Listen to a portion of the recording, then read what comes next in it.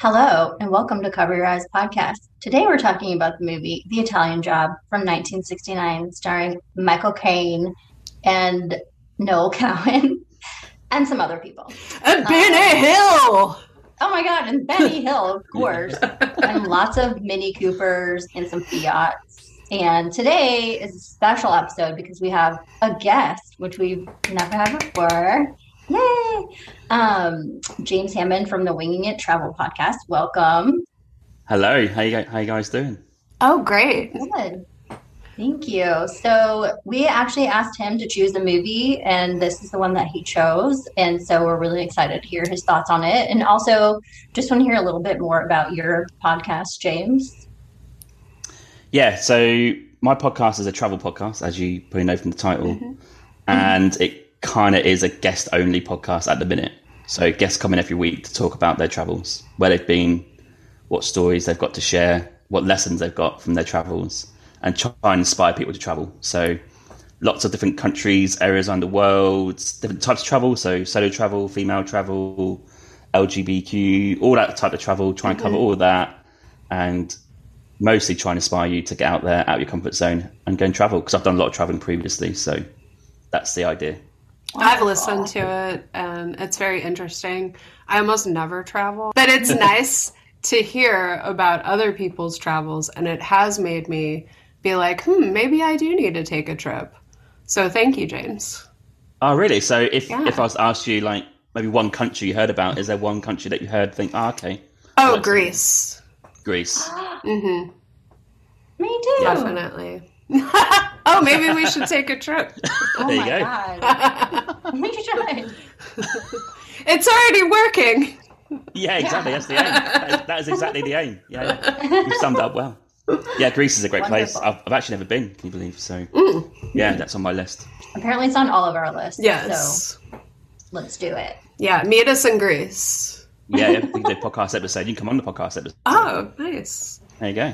Awesome. We have to go to Greece first, and then he'll have us on to talk about it. This is high stakes. That's a deal. Maybe we can write it off as a business expense somehow. That's a good idea. Damn, you've got my idea in my head. Oh god, yeah. That is the secret plan. But let's not talk about that. Nice. So, James, the Italian Job. What made you want to watch this with us? Yeah, it's a strange one, isn't it? Because it's way before my time.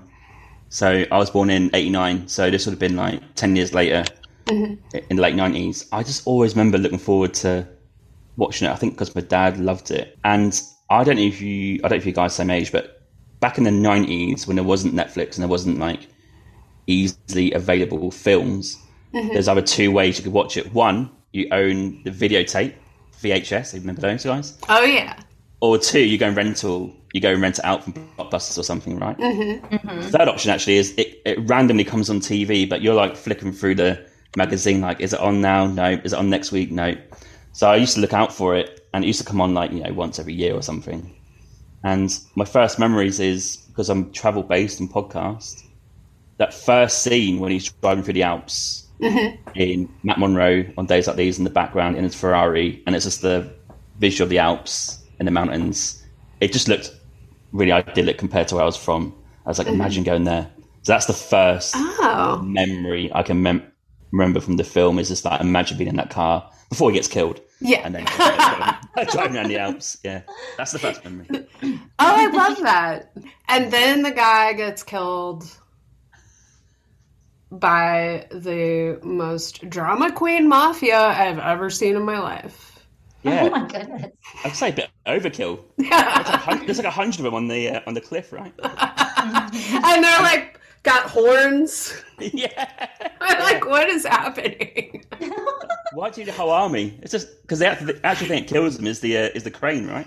In the tunnel where it is. Like, Yeah. Well, speaking of the tunnel, I have a memory of this movie that I associate with my dad, because he was really into classic cars. Ah, yeah.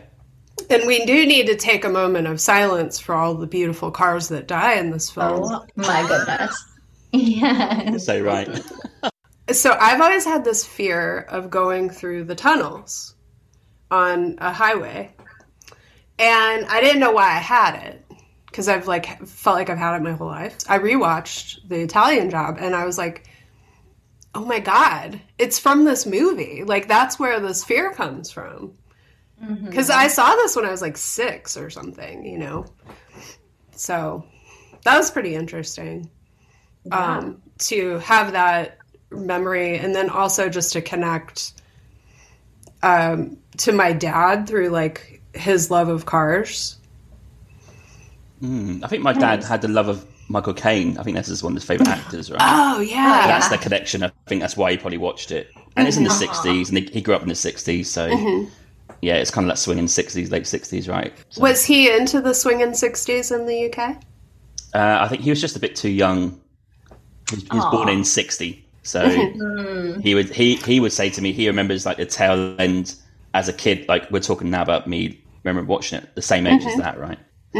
So he's a 70s grown up guy, which is very interesting. Different decade, that very different decade. The 70s are still pretty cool, so I'm sure. Yeah, the 70s are. My dad says he didn't like it. UK pretty tough times, like. A lot of unions involved, like people got no work, the power was off, real low employment. It was just a bad time. Like the mid to late 70s, I think was a bad period. Yeah, it was like that here too, but not to the extreme that you all had by any means. Yes, I think he's got that memory from the 70s, but he loves music, so he'd talk about like T-Rex and David Bowie and all that sort of stuff, right? So yeah, he loves all that. I'm a huge T-Rex fan, personally. Oh, I love Mark Bolan. Yeah. Bit of a hero. Definitely. Yes, I think that all dads are fans of Michael Caine. I think it's like a requisite to be a dad. I think you're right. Michael Caine. I just remember every time I love him too. And every time I hear his name, I think it was him or someone else that was on like Johnny Carson or something. And they were talking about how to say his name, and you say like my cocaine, and then it sounds like Michael Caine. The way he says it. Try it. My cocaine. My cocaine. That's really funny. James, I'm sorry if that's offensive to you as an actual. It is definitely not offensive. Okay. It'll be funny. Love the accent so much that I want to imitate it. It's my favorite. Okay, I see. That'd be funny if you like whipped out a Southern accent or something. You're like, no, that's all right. Yes. So the tunnel scene, that was scary, but I thought it was nice how they like murdered him, but also had a funeral instantly afterwards for him. So planning ahead, respect. One-stop shop. One-stop shop.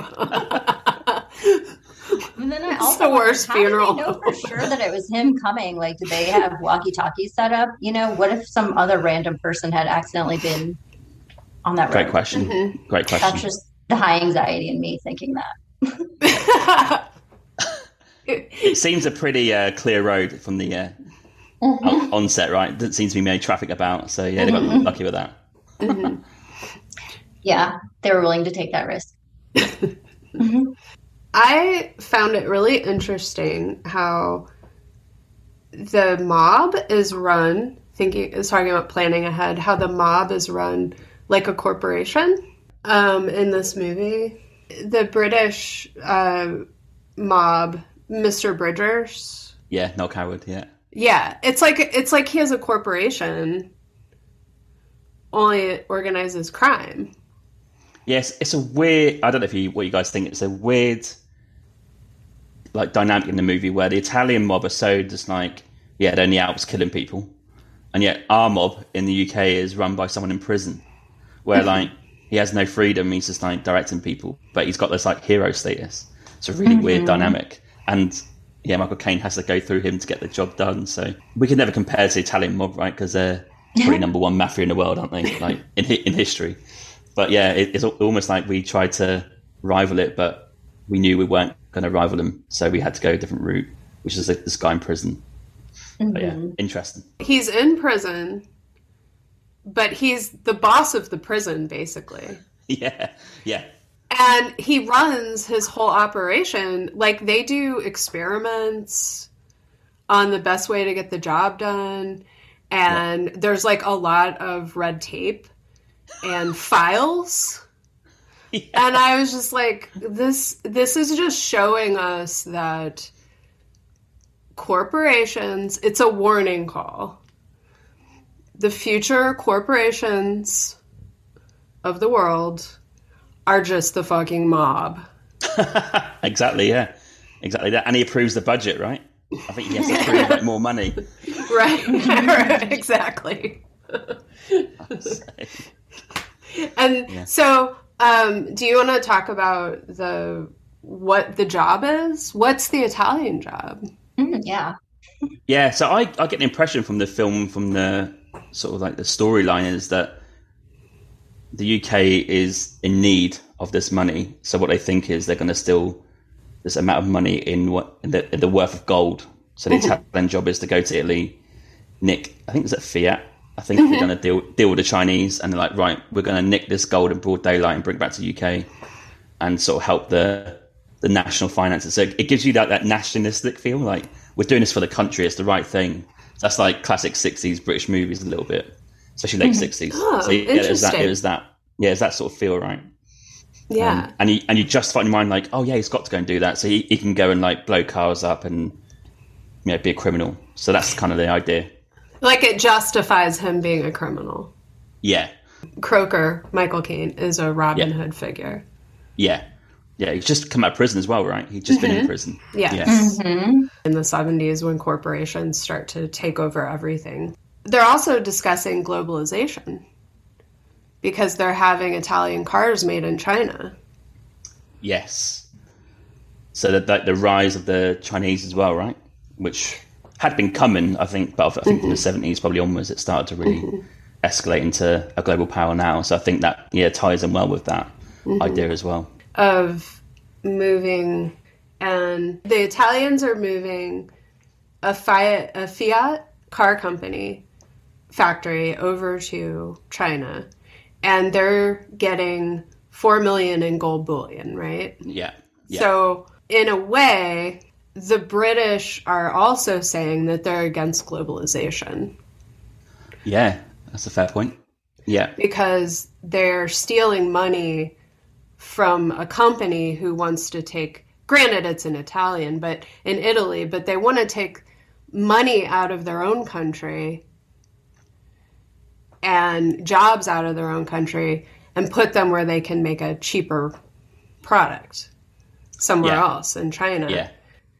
I don't really know about, like in the US, globalization and moving all manufacturing over to somewhere else is totally common. But what is it like in Britain? Well, I think at the time, in the 60s, you could arguably say that's when Britain was at its best in terms of like the music and the culture and stuff. So I think there was probably like a little bit of you look down on them because they're outsourcing to China, right? Little did we know that we're going to take that model anyway in the next decade. But I think at the time it was almost like, why are you doing that? Like, you should be punished for doing that. So we're going to take it off you and do it ourselves, right? So that's the kind of feeling I think we had in the 60s, and then it all went to shit in the 70s. Yeah, just politically it went to crap with the unions taking over as well. So in the late 70s, that's why Margaret Thatcher came in the 80s. That's a bit of a controversial topic. But yeah, she was all about big business, right? So she really boomed the corporations in the 80s, and I guess that's why they all took over. So yeah, I think that's that feeling of almost punishing the Italians for taking the easy way out. Whereas like Britain in those days, if you got something in the shop, that's probably British made. It's not made in China or made in Japan or whatever, or made in Korea. It's like made in Britain. You think now back to that, it's rare, isn't it? Like if you buy something today that's made in your home country, it's quite a rare thing. So I wear a lot of vintage clothing, and I'm always like, made in the USA. Yes, and you know it's vintage if you see that on the tag. Yeah, and I have clothes that were made in the USA in the 60s that I wear all the time, and I've been wearing for the past like 15 years. I'm wearing one right now. Yeah. Love that. Yeah. I wanted to go with the vibe of the movie for the era. So damn, I should have joined you. Yeah. Do you know what? If I, like, random topic, if I was ever to get my own house, I'd have a room dedicated to the 60s, I think. Awesome. Like in that style. Like Yeah. the TV would be in that style, the chairs would be in that style. Yeah, just randomly. You bring up a good point because aesthetically, this movie is like, if you want to know what the swinging 60s looked like, if you want to see a bunch of men peacocking it all around the world, this is the movie for you, you know? Yeah. And there's one scene, it's right when Charlie, Michael Caine, and Lorna, his girlfriend, he gets out of jail and she takes him to what seems to be like a brothel. And she got all of the women to be in the room. And then he goes they're in the room. And then that's like, so today, I bet a lot of people who watch that were going to be like, ugh, really offended by it. Yeah, so that's the first scene, I think, where I'm like, ooh. It's right. A little bit, so it's not a great look to see that this criminal who's been in prison, his reward is to go and get these, I don't know, it's 20 women I think it's like 20 to 1 or something in the room, right? And she leaves them in there. And I think it's a scene after when he's like done, right? He's all like disheveled and it's just a bit grim, innit? I thought that seeing it from like today, right? Yeah. But then I was thinking about if I was a woman in 1969, would I feel the same way? Or being the contrarian that I am, would I be sort of like, well, this is cool because it's like sexually liberated? Yeah. I think you've got to put that into context with the times, right? Where the 60s were sort of liberation for women in a sense. So you could say that, especially at those times in the late 60s as well. And it was arranged by a woman. Yeah. That was his quote unquote girlfriend. So when he gets out of prison, my favorite line is he says, "Take me to my tailor." That just incorporates everything. That sums it up. She says, like, when she picks him up, he's like, "Oh, it would have been nice to see you." And she's like, "That's not my scene." So it's like he hasn't even seen her for like 4 years. So then I'm questioning, like, how much girlfriend, boyfriend are they? And then she sets him up to have like an orgy with 10 women who look very happy to be there. Like, I'm kind of fine with that scene because it was set up by women. They seem happy and willing. And he's like, "Oh, okay." Everyone seems like a willing party. And but then later she gets upset with him when he's sleeping with a different woman on his own. And I was like, well, wait a minute. Yeah, exactly. That's the contradiction, for 4 right? years. So you're kind of giving him like mixed messages here. Yeah, that is that scene where I'm like, oh, so you are a bit annoyed that he's seen a woman. That's a confusing scene. I was going to mention it, but as you mentioned it, Lorna's kind of the classic cool girl, that like puts like really literally like puts up with a lot of bad behavior that crosses boundaries from the men in her life so that they will all think that she's one of the guys and that she's playing along. Lorna is like that because she gets mad as opposed to just being like free-spirited and super open-minded. But she's somebody that grew up thinking or being told that she was going to get married and have kids and that would be her life. Yeah, and there's that scene, remember when she picks him up and he thinks that she's nicked the car. It's got like the Pakistani flag on the car, right? She's like, 5 minutes out of prison, we're already in a hot car.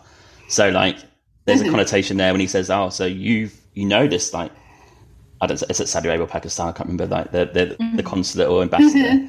But, oh yeah, he's a very nice man. Like, so he's almost accusing her a little bit of like, oh, so you've been seeing other guys. Which of course she has. Of course, yeah. Yeah, it's been like 4 years or something. I know what happened with all those women. So she was like, you know what? I cheated on him 20 times with 20 different guys. So I'm going to hire 20 women and they can all go out at once and we can just be even right out the gate. I think that's what happened. Done. Yeah. That's my story. That seems reasonable to me. Me too. It's funny because like he's been in prison for 4 years, and I assume there's no women in prison, so he's been starved for a long while, and 20 women. I mean, he's not going to last 2 seconds, is he? That's what I thought. What a waste of like an organisation. Like barely one of those women's going to get anything, I think. So yeah, it's interesting. Yeah. I hope they're all into each other. Yeah, that's the only result, right? If there's any time you're going to prematurely ejaculate, it's going to be when you just left prison, right? Yeah. So it Yeah, totally exactly. is a waste. Maybe that's why Lorna was like, let's just get this out of the way. I presented him Yeah. with 20 women. I know he's only going to last like 5 seconds. He's like a speedy guy anyway, Yeah. on a good day. So I'm in. Done. Exactly. Yeah. So there's lots of reasons I don't have a problem with that 20 women scene. I'm glad that we can watch movies and see them in context Mm-hmm. of True. the times and Yeah. to like know history. That seems just weird because she's rewarding him for being in prison. Oh, that's so interesting. That's the bit I don't get. It's like, oh, what the fuck you been doing? Like, she's not slapping around the face or anything. It's like, okay, so I've arranged 20 women to go in a hotel room. Away you go. Like, and has anyone ever got that before? I know it's a film, but has anyone ever got that sort of treatment after coming out? Like, Right. it should be a hard time coming out of prison to get back into society, but he seems to breeze straight back in. Well, I he's a really company pay- man. Yeah, I was gonna say like I didn't really know the details or remember the details of like why he was in prison, but I just get the feeling that he like took the fall for something that their whole group did. Mm-hmm. That was like maybe that, and so then she was like, okay. "Hey, thanks for going in for us." Because Yeah. they seem to all kind of have a ring of hijinks together. So, but I don't know. At Yeah. that point. Yeah. Yeah. That, I guess I thought that too, but I like that you thought of the fact that he's being rewarded for bad behavior. Because, That's the '60s, man. yeah. He's a white British man in the '60s. He's going to be rewarded for bad behavior. I tell you why I think that, because you know later on when he goes to see Noel Coward, Mr. Bridges, Mr. Bridges is just not interested in him. Like he's like no, at first. You think if he was a bit of a hero for taking the hit with someone, you think he'd be like welcome him in, and like yeah, come in and we'll discuss. yeah. Like he's very like standoffish at the start. His Yeah. plan, and he doesn't like him. It gives me the feeling he doesn't like him that much. He thinks he's like a pissant. Yeah, Like a He's small just- time. Yeah. Yeah. He's like, get off my shoe, kid. yeah. And then he's like, but whenever he finally agrees, you better bring back the bullions. Well, yeah, because I think he's described as a nationalistic criminal, right? So he does things for Britain. So like, it's almost like gives you the impression if it goes wrong that he's gonna be in trouble with the royal family or someone, like who's above him. Oh. Controversy. Courting controversy once again. Cover your eyes. That's a really good point. So, That cringe scene when he's like singing, yeah. when he's in the prison, they're all like banging the table, and it's like, is it Royal Britannia in the background or some sort of British nationalistic music? Yeah, it's a bit cringe, isn't it? It's like, oh, yeah. Yeah. So it's cringy for you. I think it is now. Yeah, I'm just not very nationalistic, so I don't see the value in like singing "God Save the Queen." It's just a song, but some people take it really seriously. So I think it gives you the impression that he's doing this for the country and it's all good, but actually he's just a criminal just trying to nick some gold. So people get in trouble for singing a Sex Pistols song? I'm just kidding. But I like that one. That's good. Yeah. okay, so you're more of that God Save the Queen. That's more of an anthem than the original. Yeah, I think Johnny Rotten, he loves the Queen, doesn't he? I think, but hey, I don't know. I'm not sure. Johnny Rotten, he's a bit strange in the Sex Pistols. I'm not sure Yeah. which way he's leaning towared, but like in terms of that, Yeah. but yeah, I'm not sure. Well, he's like this all the time. So who knows? Yeah, he is. Yeah, Like that guy does not ever blink. no, And I'm like, where's your cult, dude? So that's interesting because I didn't really notice it. Like I didn't notice the national anthem music, in the movie the same way. I was just like, oh, that they're singing their country's songs. But when you said that, I was like, that's interesting because I was thinking, what if they were singing God Bless America or The Star Spangled Banner or Born in the USA? I'm joking. That's not a pro-USA song. No matter what Reagan says. So I have the same cringiness with our anthems, with the United States anthems. yeah. But I didn't feel that way with the British anthems. Yeah, it's a weird subplot because you're like, why is this criminal in prison, Mr. Bridges? Why is he like all loving the Queen and the royal family and like he's doing it for the country? You could arguably say is against the country because he's created some sort of crime, or he runs a criminal organisation. So it's a bit weird that there's a couple of scenes with him in it, and he's like singing the national anthem, or they're singing like Rule Britannia, and he's got a picture of the Queen on the wall. It's just a bit, yeah, it's a bit weird. Oh yeah, he has that whole room with all the pictures of the Queen. Right? Yeah, exactly. Yeah, very like young. overkill. He has like a boner for the Queen. Yeah, Maybe that's what this is about. He's just trying to buy her love. Like her He's gay, romantic isn't he? love. He's gay, isn't he? Oh, is he? Yeah. Oh, I didn't. Do you remember the quote when he says, "Oh, someone's gay," and I think Noel Coward goes, "Well, everyone in the world is gay." I think that's his quote. I think. Oh, I totally missed that somehow. Me too. Yeah. Maybe I was just like, yeah, I agree with that. Sure. Probably should find the actual quote. Oh, cool. Okay, yeah, I want to re-see that part. Yeah. Do you know in the crew who's doing the job, there's that conduit between Charlie and Mr. Bridges. There's that like other guy who's sort of like the go-between. I don't know what his name. I can't remember his name. I think he's talking to him in the cell, and he's like, "Oh, everyone in the world is gay." Or Bent, I think is his actual quote. Oh, here we go. I think I might have it. That's scandalous. So yeah, Camp Freddy. That's the guy's name I'm talking about. The conduit in between. So they talk about Benny Hill, the professor, who's a bit pervy. Yeah. And I think he said, Camp Freddy, but Mr. Bridger, what if the professor's not bent? And then he replies, well, Camp Freddy, everyone in the world is bent. So it can be construed as two ways. Oh, see, I didn't know that was a word for gay. Oh, yeah. I did not know that. Oh, so that just went right over my head. Wow. Oh, is that a British term? Bent? Get bent as like kind of like fuck off or something, but Oh. I thought it was you're a criminal. I thought it was just like you're bending the rules. Yeah, that's one way I think about it, and the other way is that someone's gay. Oh, I didn't know that. Okay. It's a play on words, right? I think he probably says it. You can take it as you will. Because Noel Okay. Coward in real life is gay, or he was gay, I think. So, Oh, neat. yeah, so I think That's neat that you put that in there. yeah. Oh, I'm so excited that we learned something.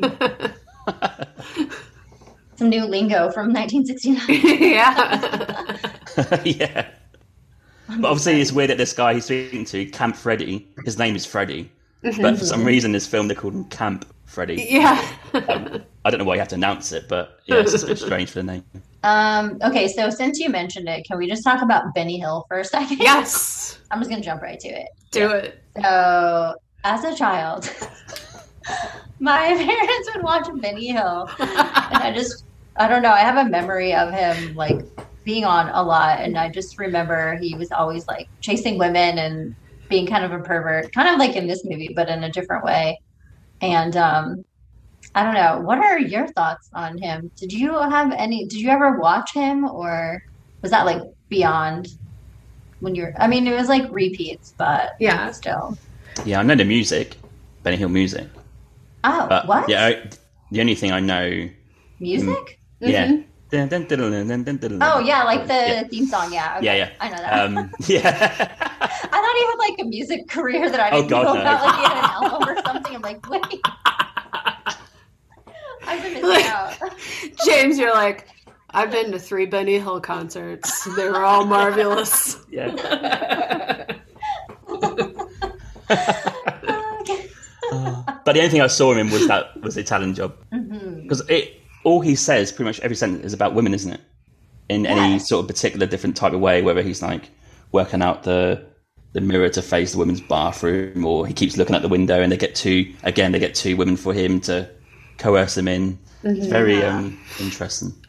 And they're large women. Yeah, He's particular body women. positive. I like it. Yeah. He's ahead of his time.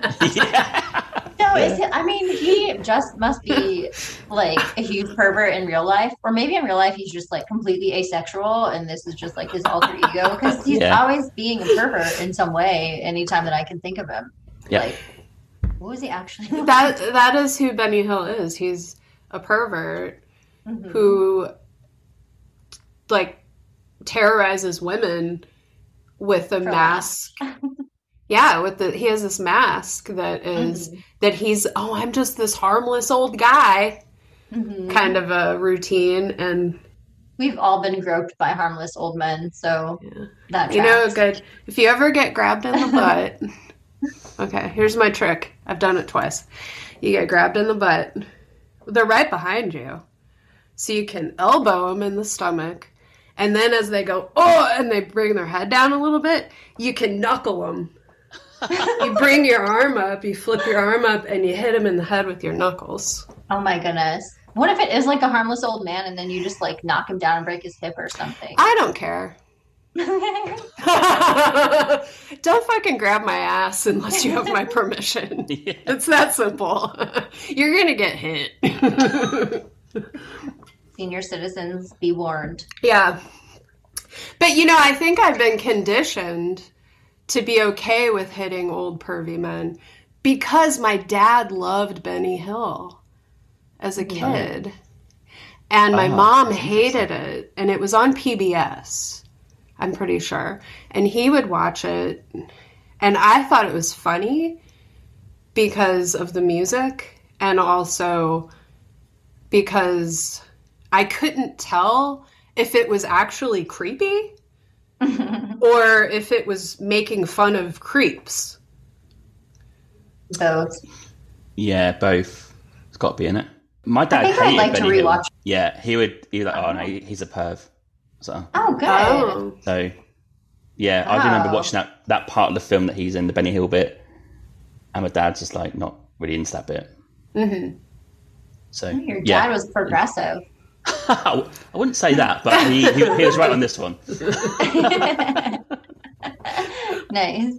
Yeah. So Professor Peach, Benny Hill in this movie, that's a gross name now that I know it too. For what is happening. So he has a fetish for big ladies, and that's fine if you like big ladies. Like, that's cool. If it was presented like that, just like, oh yeah, that's like who he likes. Like, they're like, we're trying to get him into our gang here, so why don't we give him 2 ladies?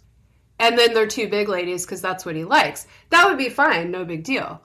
Everyone around him sees that as a disorder. It's not the fact that he's grabbing women's asses that is the problem. It's the problem, and why Mr. Peach is crazy, Professor Peach is crazy in this movie, is because he likes fat broads.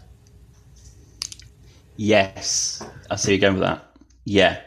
Because in the 60s, all the women that we see up to that point are, pretty smoking, right? They've got the bodies and all that sort of stuff, right? Wiggy. Mm-hmm. Yeah. But that's a good point.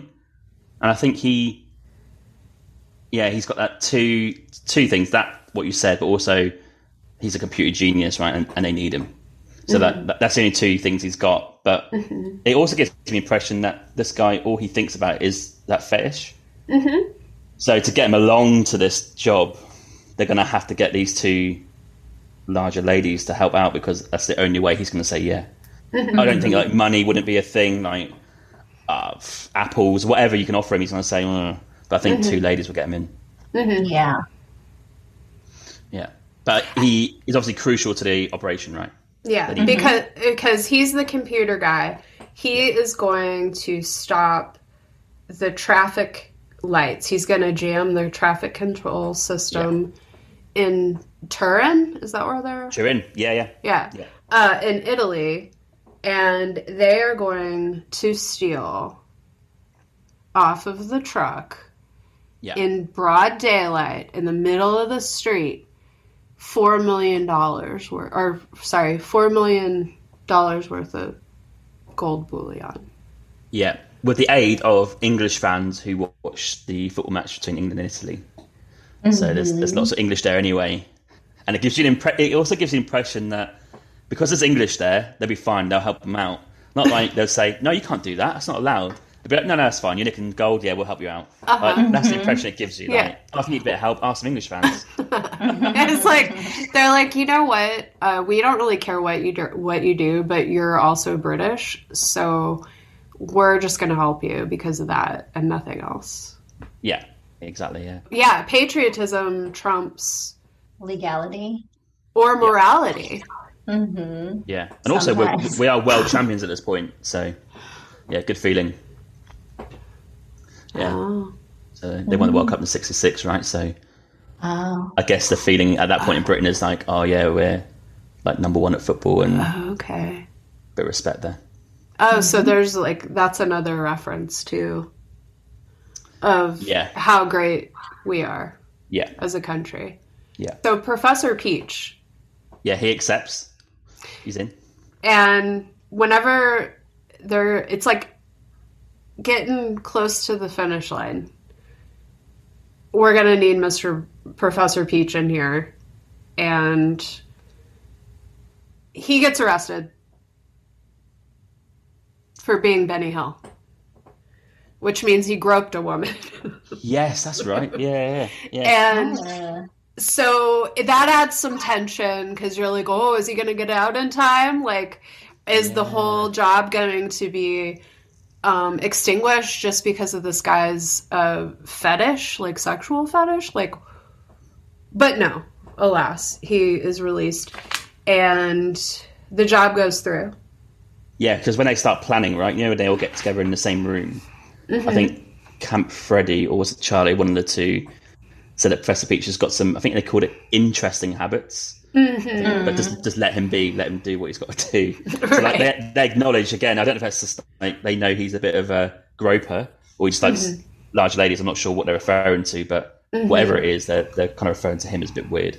To let him just be. But yeah, that's the first scene where they introduce all the team, right? Again, just a bunch of criminals, really. Camp Freddy, Charlie Broker. Yeah, and then kind of the rest of the team who do the actual job. And they'll get given jobs. Italian jobs. Yeah. So there's this one point where they're going to the job and the drama mafia comes again and they're trying to they destroy a bunch of cars. Moment of silence. It's a standoff between Charlie and the main mob guy. The Italian mob guy. And Charlie's like, you know what? You can kill me, but if you do, I am totally going to have my boss just start picking off Italian people that live in Britain. Yeah. And I was like, you know what, Charlie? You can go fuck yourself. Like, at this point, I don't care about you anymore. Like, that is so fucking mean. Yeah. It really got me. Yeah, he listed the places, right? Every Italian barber and pizza place, whatever he says, yeah. Yeah. Because I think just before that, he was in Italy doing a bit of research, wasn't he? I think. Or there's that film where it shows him that the mafia guy is about. So he killed the last guy. Yeah, that's when he sort of ambushes him again and drops his car over the edge. Another great car. Yeah. Now, those two cars were actually restored. Oh, really? To their former glory. Yeah, the Jaguars were both restored. Ah. After being smashed by the bulldozer and rolled down a cliff? Wow. Kind of like, why? And I was like, the Italian job. No cars died during the making of this movie. There was a Jaguar E and a Aston Martin convertible. But there were two Jaguars and then Michael Caine's Aston Martin convertible. What was your favorite car, James? My favorite car? Probably was there a green one in there? I'm not a car person. Never mind. He liked the bus at the end. That was his favorite. Yeah, that was my favorite. Yeah. Okay. My question with that scene is, you know, when they're all lined up standing with their guns, the camera is like, it goes to, I think it shows them put the car over the edge, and then they look behind and it all disappeared. I'm like, how did you not realise like 40 people behind them with guns just like walked off or ran off somewhere? He looked around like totally surprised, didn't he? Oh, they're gone. Yeah, strange. Yeah, I wondered about that as well. That's mafia magic. Yeah, I know, exactly, yeah. You don't question it.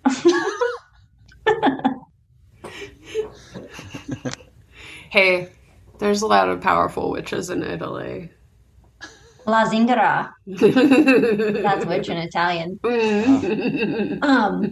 Anyway, yeah. So do you have any other like standout memories or like thoughts or influences from this? Yeah, well, before the job happens, right, the next scene is about him, they're training as a team, right, to try and get together. The classic line of, like, when he's supposed to blow the bloody doors off. It's a classic Italian job line when they're trying to figure out how to blow doors off a Jeep, but not blow the whole thing up. Oh, yeah. So then, yeah, that's a classic line where everyone knows, right, even growing up. It's, like, known in British culture, like, yeah, he's supposed to blow the bloody doors off. Oh. So that's kind of, like, what I remember distinctively from that scene, and then they keep crashing the minis, and so that's like the leading up to it, but the whole scene of them doing their job is just brilliant, I think. And it made me want to go, the bit when he crosses over the wedding party, when someone's getting married and they're jumping off like different directions. I think one shouts good luck. Well, that inspired me to go there and like just go and sit on those steps. So I went to Turin to sit on those steps. Oh, neat. I was like, oh, that's where he said good luck. Yeah. There you go. Oh, that's awesome. Yeah. So that's what I remember. Like, I'm going to go there and just say good luck to if anyone's getting married, but it won't. Yeah. But yeah, the whole scene of them just evading the police and nicking the gold, and then the close calls and the car chase. Who doesn't love a car chase? That was a great car chase. I'm not a huge car chase fan, but that one was great. And they ended up on top of a building. Like, come on. What was that building? Yeah, all the way to the top. Oh, do you know? Question. No. Okay. I was like, is that like an airport or something? It looks like an airport. I don't know what it was, but that was really neat. Hey, those Fiats will go anywhere. Yeah. Or, I'm sorry, it was a Cooper, wasn't it?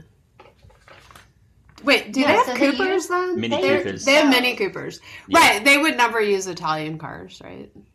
Are Mini Coopers British? Yeah.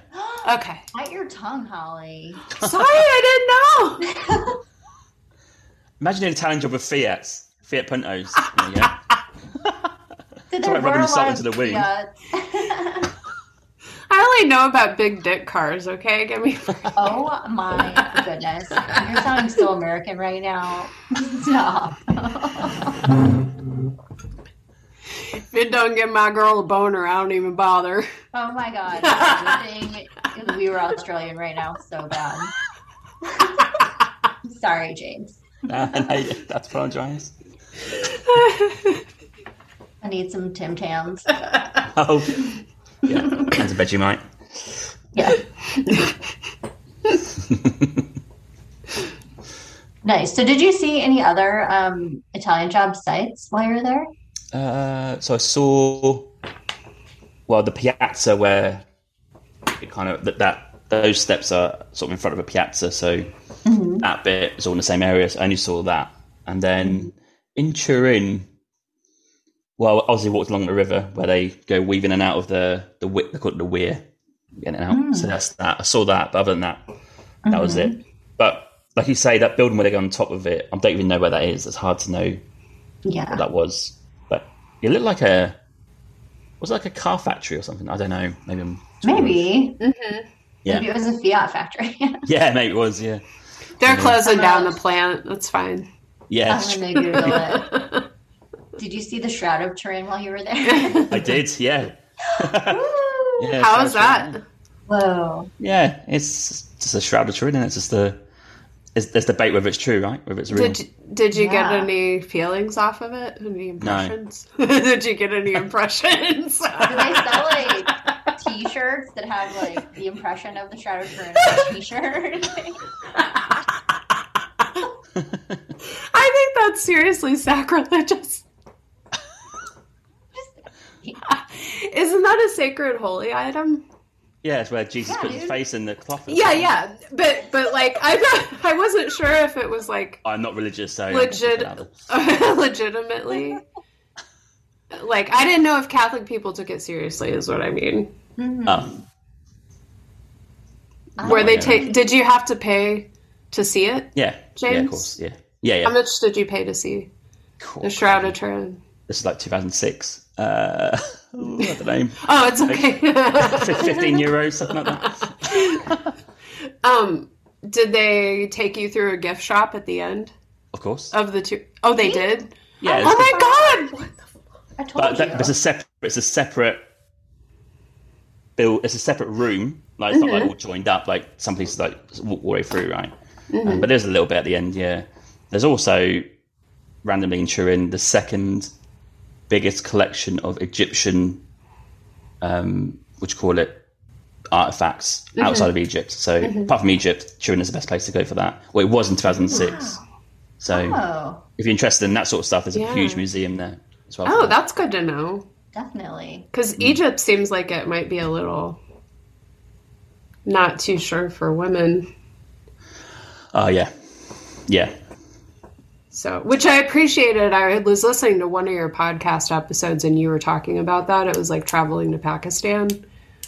Oh yeah, Frank. Yeah. And I was like, oh, that's really cool that you're addressing, like, women can't really, maybe shouldn't go here. And I was like, thank you for mentioning or thinking about that. Yeah, because here's in Afghanistan, right? I was like, well, yeah, I don't think women can travel freely and solo in Afghanistan, so it's a different vibe. Yeah. We're going to have to cancel our girls' trip, Holly. Damn it.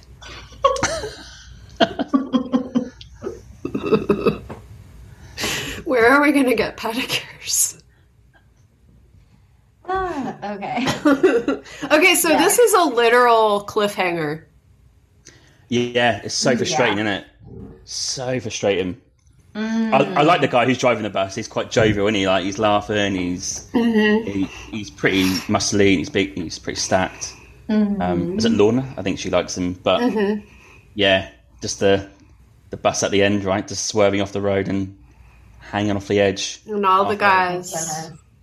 And it's like, so you've got the gold is all in the van on the side that's hanging off of the cliff. And yeah, then, it starts in the middle, doesn't it? Yeah. And then as they move, as the guys move, it scoots further and further away. Yeah. And he tells everyone not to get out because one person would disrupt the weight. And then it's like, yeah, I've got an idea, but then it leaves on that. What's your idea? Yeah, it's annoying, isn't it? It's so frustrating. I was thinking, driving through those mountains. So they're driving through the Alps again at the end. Yeah. Is that right? Okay. Yeah. So instead of in like a sleek sports car, they're driving like a giant bus now through the Alps around these curves. And I was thinking of how scary and challenging that would be. But like you said, the bus driver is just having the time of his life. Like he's loving it. And everything's going great until he's like too comfortable and like they're too high on their victory, I think. And he's just like not taking the corners quite as carefully as he should maybe. And then the next thing you know, they're like you said, cliffhanging. And then they have to choose, like, are we all going to choose to put our lives in danger for this gold? And then they all did. Like, they all said, yeah, we'll stay in here and try to risk our life to save this gold so that we can have it. Yeah. For ourselves and for our country. Because also, the very sad part about before that is they dropped all the minis off the edge, didn't they? Yeah. I get it, because they want to obviously just not have any criminal sort of trail. But that's quite sad to see that those minis that got them out of like central Turin to the Alps gone. Moment of silence. Yeah. Yes. That was a moment. Yeah. So, and then they literally do leave you cliffhanging because it just ends there where you don't see it. The situation does not get resolved for you. You just have to leave it to your imagination of, do they end up retrieving the gold, or do they topple over the edge and die, or do they eventually decide to abandon the mission and jump out of the bus?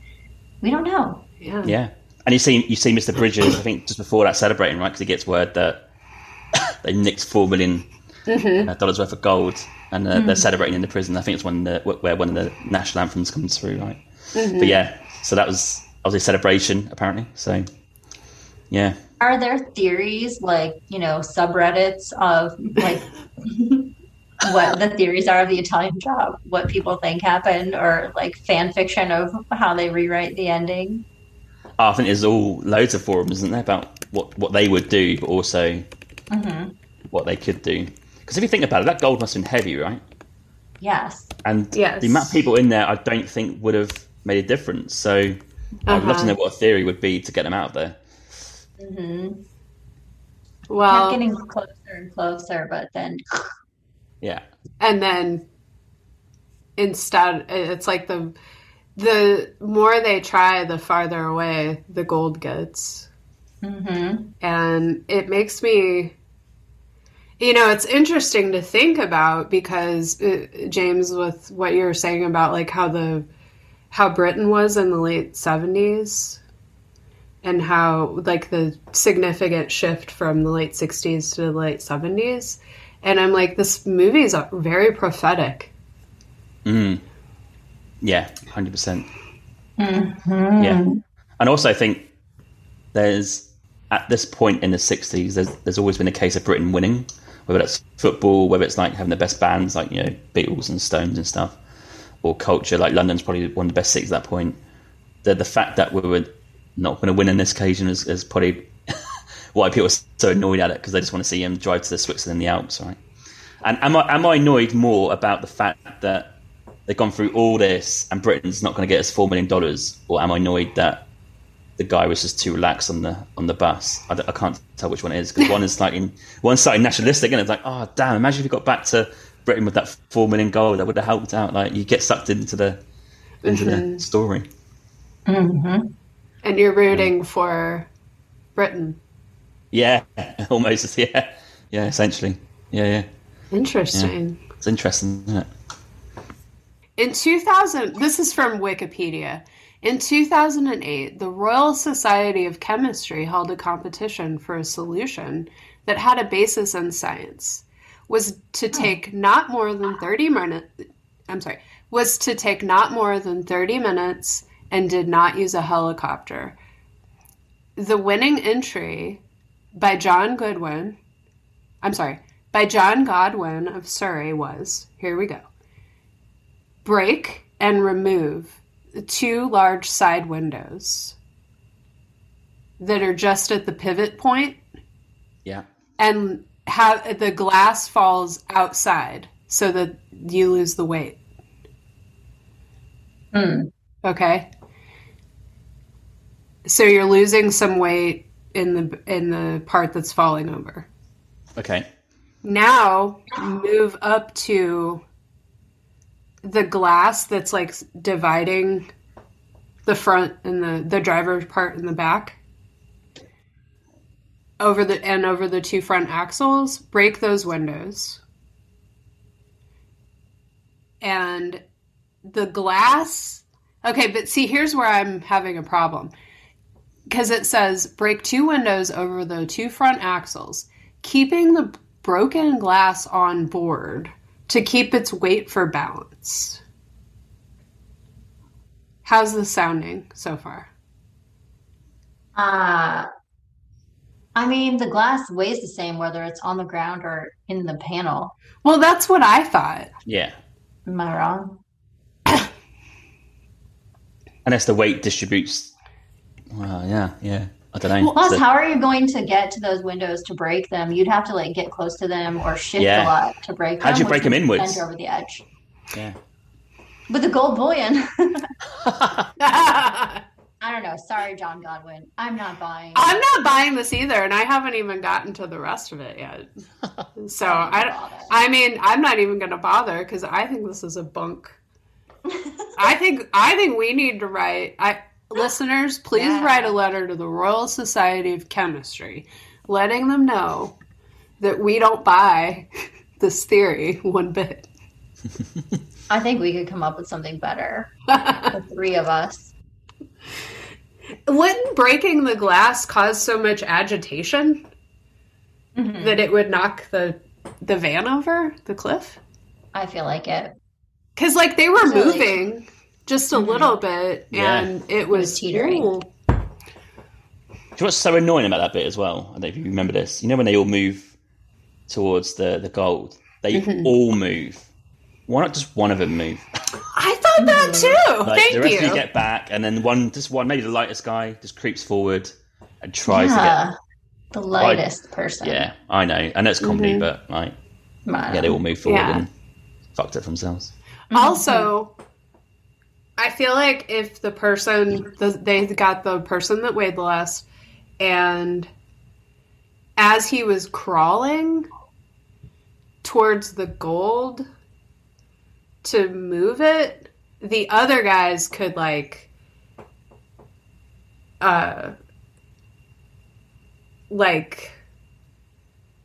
sorry, wait, let me start over. So he could crawl slowly. Because it seems like part of the problem is the movement. There's too much movement. Mm-hmm. So I'll tell you, really, I just thought that the ending is that they fall over the edge. But they didn't want to show it. Because I can't figure a way out of this. If one person gets out, it's possible they can do something. But if they're all stuck in there, like, I don't know how you're gonna. I can't figure it out. Well, like the first person that gets out might be the only person that gets out, because then the weight would shift, and it's like, see you guys. Yeah. And then they could arrange to go back and get the gold later, because no one else would really know it was there.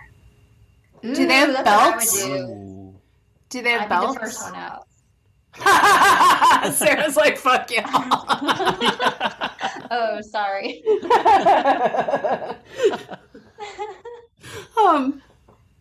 Do they have belts on? Probably. It's the 60s. Yeah. Okay, because couldn't they link all of their belts together?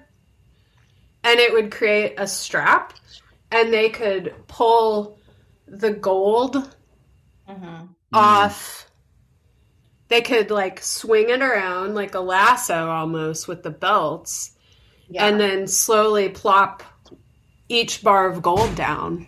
Or their pants. They could take they're all wearing those jumpsuits before. They could link those together. Or shoestrings, anything. They could have done that to get at least one. Yeah. Because if they get the gold, enough gold over to their side, they're good. Then they're golden. Good. They're golden.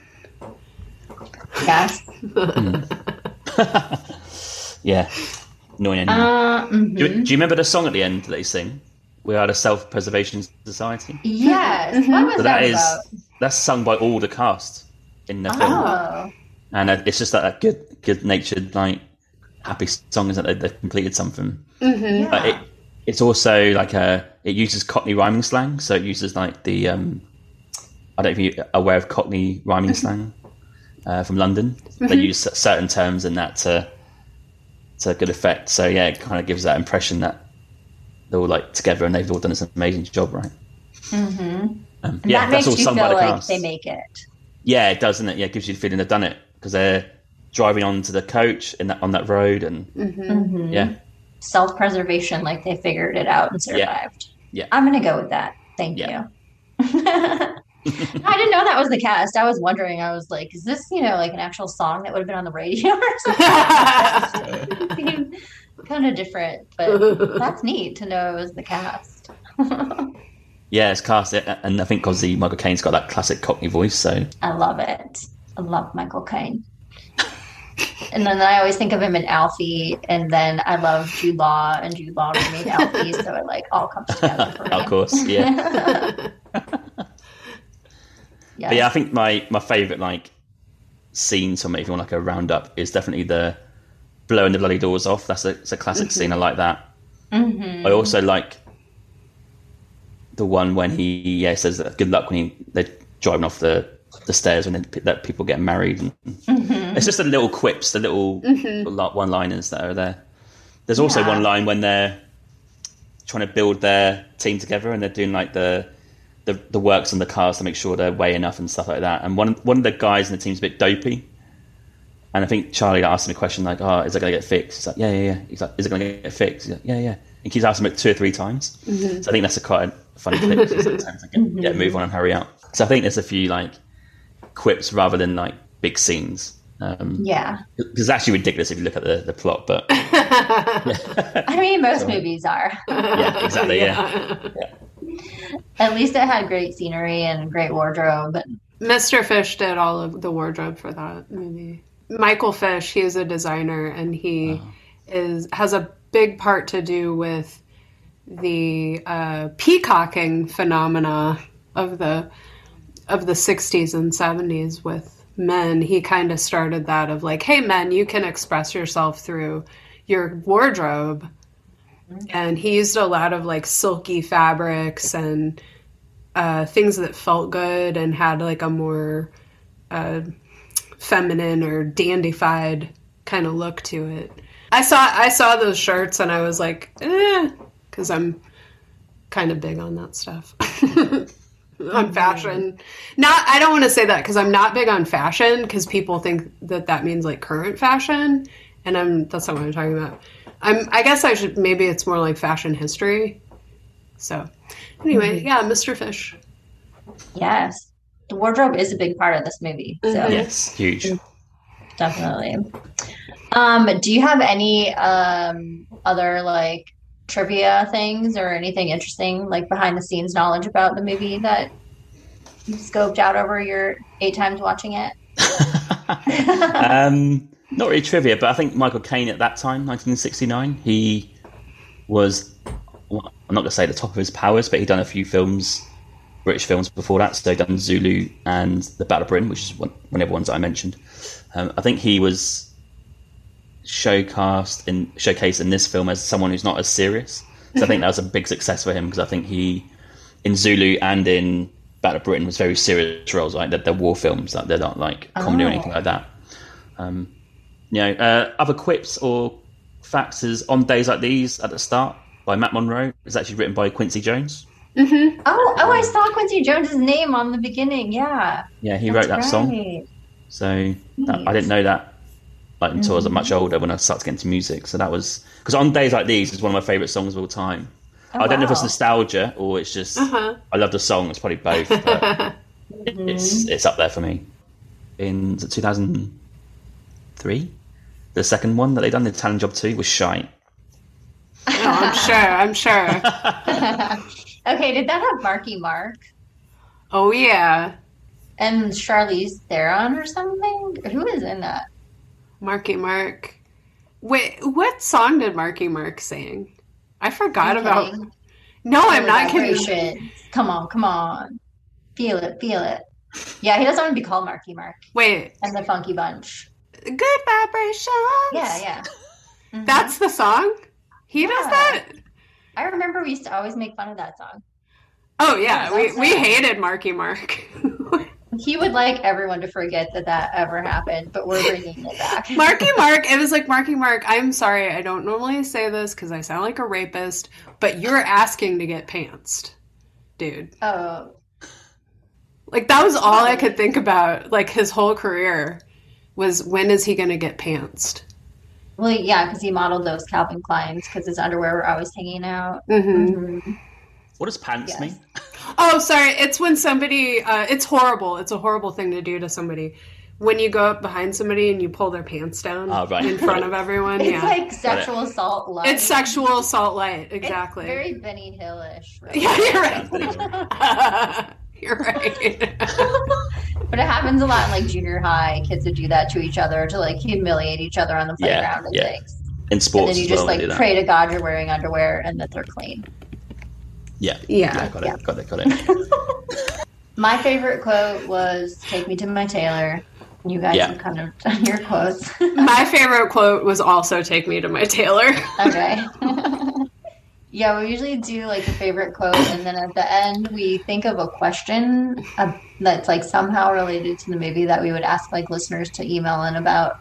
And I normally come up with one like at the very end because I never think ahead, and then Holly comes up with like a better version of it. Well, it's just a different vibe. Yeah, it's not better.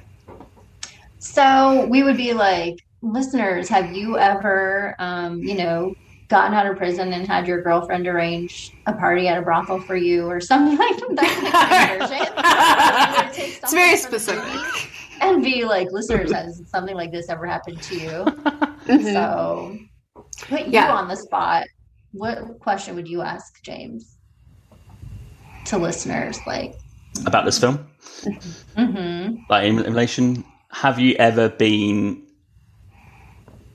at your own wedding and it's public, so it's not in the church, and someone shouted something like when it's going on, like, because you know that scene when he said, "Oh, good luck," as they drive down? Has anyone shouted like, "Don't do it," or equally, has someone said like in the aisle, you know the bit when they say, "So is there anyone here present who has anyone ever had that where someone's gone like, no, don't do it"? Oh my goodness! Like, that's a great. Anyone has an objection, speak now or forever hold your peace. Yeah, that one. Yeah. Ooh, and then someone actually said something.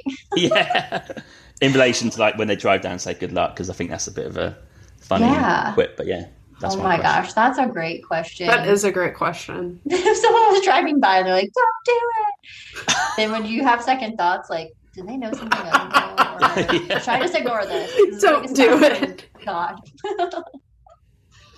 Because what actually happens, right? If someone says something, if someone goes no, then what's next? What's the next like thing that happens? Do the organizer say, or the vicar go, right? Okay, so we need to discuss this, or does he call it off, or like what's the next step? That's a great question, because they make it sound like if anybody objects, then like we have to call the wedding off.